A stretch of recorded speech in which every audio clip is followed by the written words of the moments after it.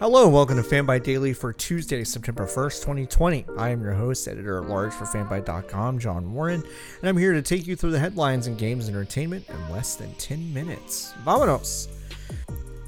The Joe Biden-Kamala Harris campaign for President and Vice President 2020 are close to launching an initiative to spread their message to Animal Crossing New Horizons by releasing official in-game designs for shirts, signs, and whatever else you'd like to slap the Biden 2020 logo on. The campaign's director of digital partnerships, Christian Tom, gave the following statement to The Verge about the move. Quote, Animal Crossing is a dynamic, diverse, and powerful platform that brings communities together from across the world.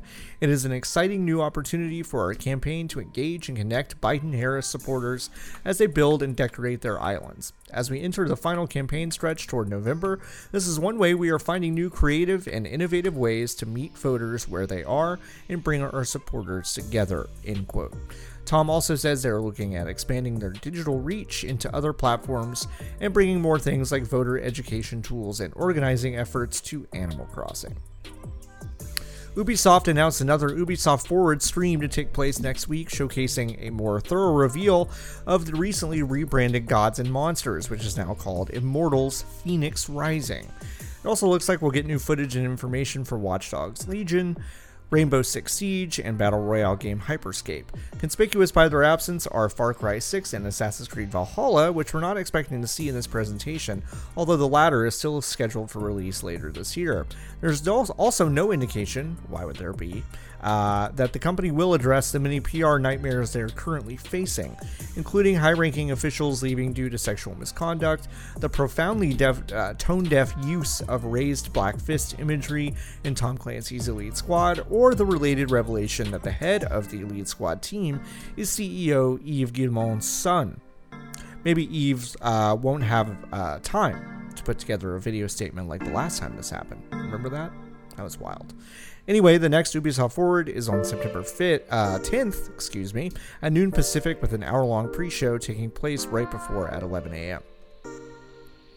Seeking Alpha, a stock tracking website, reported today that AT&T is no longer trying to sell Warner Interactive and attached video game assets because of the value they have to the future of the company. Microsoft has been labeled as a possible buyer for the game assets, but that deal no longer appears to be on the table. One has to wonder if AT&T was simply waiting to see what the online reaction would be to Suicide Squad Kill the Justice League and Gotham Knights, two Warner Interactive games leveraging the resurgent DC brand. Given the positive reception, maybe the publisher has proven its value. Time will tell. Today we saw NVIDIA's official reveal for its new line of GeForce graphics cards, showing off the new RTX 3070, RTX 3080, and RTX 3090 units. 2 years ago, NVIDIA introduced ray tracing capabilities with its 20 series GPUs, and the 30 series will continue to expand ray tracing functionality, as well as adding other extremely cool bells and whistles to the cards. Even though marketing speak every time there's a new line of GPUs say it's the biggest leap between generations ever, and NVIDIA is using that exact same line here, this time it actually appears to be true. Several outlets ran tests with the new cards to find 60 to 90% improvement in performance at 4K 60 FPS for some pretty hefty games. The 3070 card is the budget of the three cards introduced today, but it should still pack a wallop over previous generations. NVIDIA says the 3070 is faster than the RTX 2080 Ti, but while the latter was priced at $1,200, the 3070 is launching at a mere $500. The flagship card is the 3080, which is twice the performance of the 2080 at a $700 price point. This card will be out on September 17th. The highest performance card introduced today was the 3090, which they're dubbing as the world's first 8K gaming GPU. It ships with 24 gigs of VRAM on board and will be available a week after the 3080 on September 24th. This card is the beefiest both in performance and price, clocking in at $1,500 at launch. It should be noted, if you're looking into the 3090, it takes up 3 whole slots in a standard PC case, so work on that placement efficiency and cable management to make some room. The new cards aren't just about power, with tech designed to keep the chips on board cooler, as well as the addition of HDMI 2.1 to all three SKUs.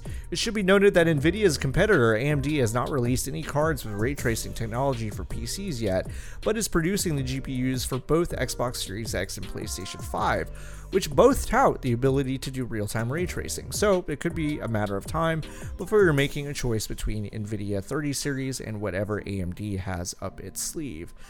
Finally, two quick notes. Valve's 11-year-old Left 4 Dead 2 is getting an official update, which appears to be a carryover from a mod called The Last Stand. Leave it to the community to do what Valve isn't doing much of these days, making video game content for the video games they used to make. GameStop stock went up sharply yesterday after Chewy.com founder Ryan Cohen took a 9% stake in the struggling retailer.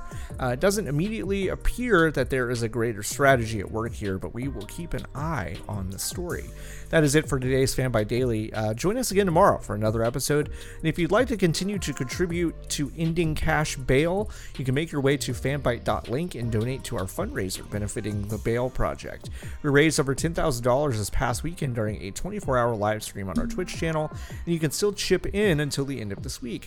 Thank you again to everyone who helped make this past weekend such an amazing success. We couldn't have done it without you. Please check out our great shows over at fanbyte.com/podcasts. Thanks for hanging out and have a great night.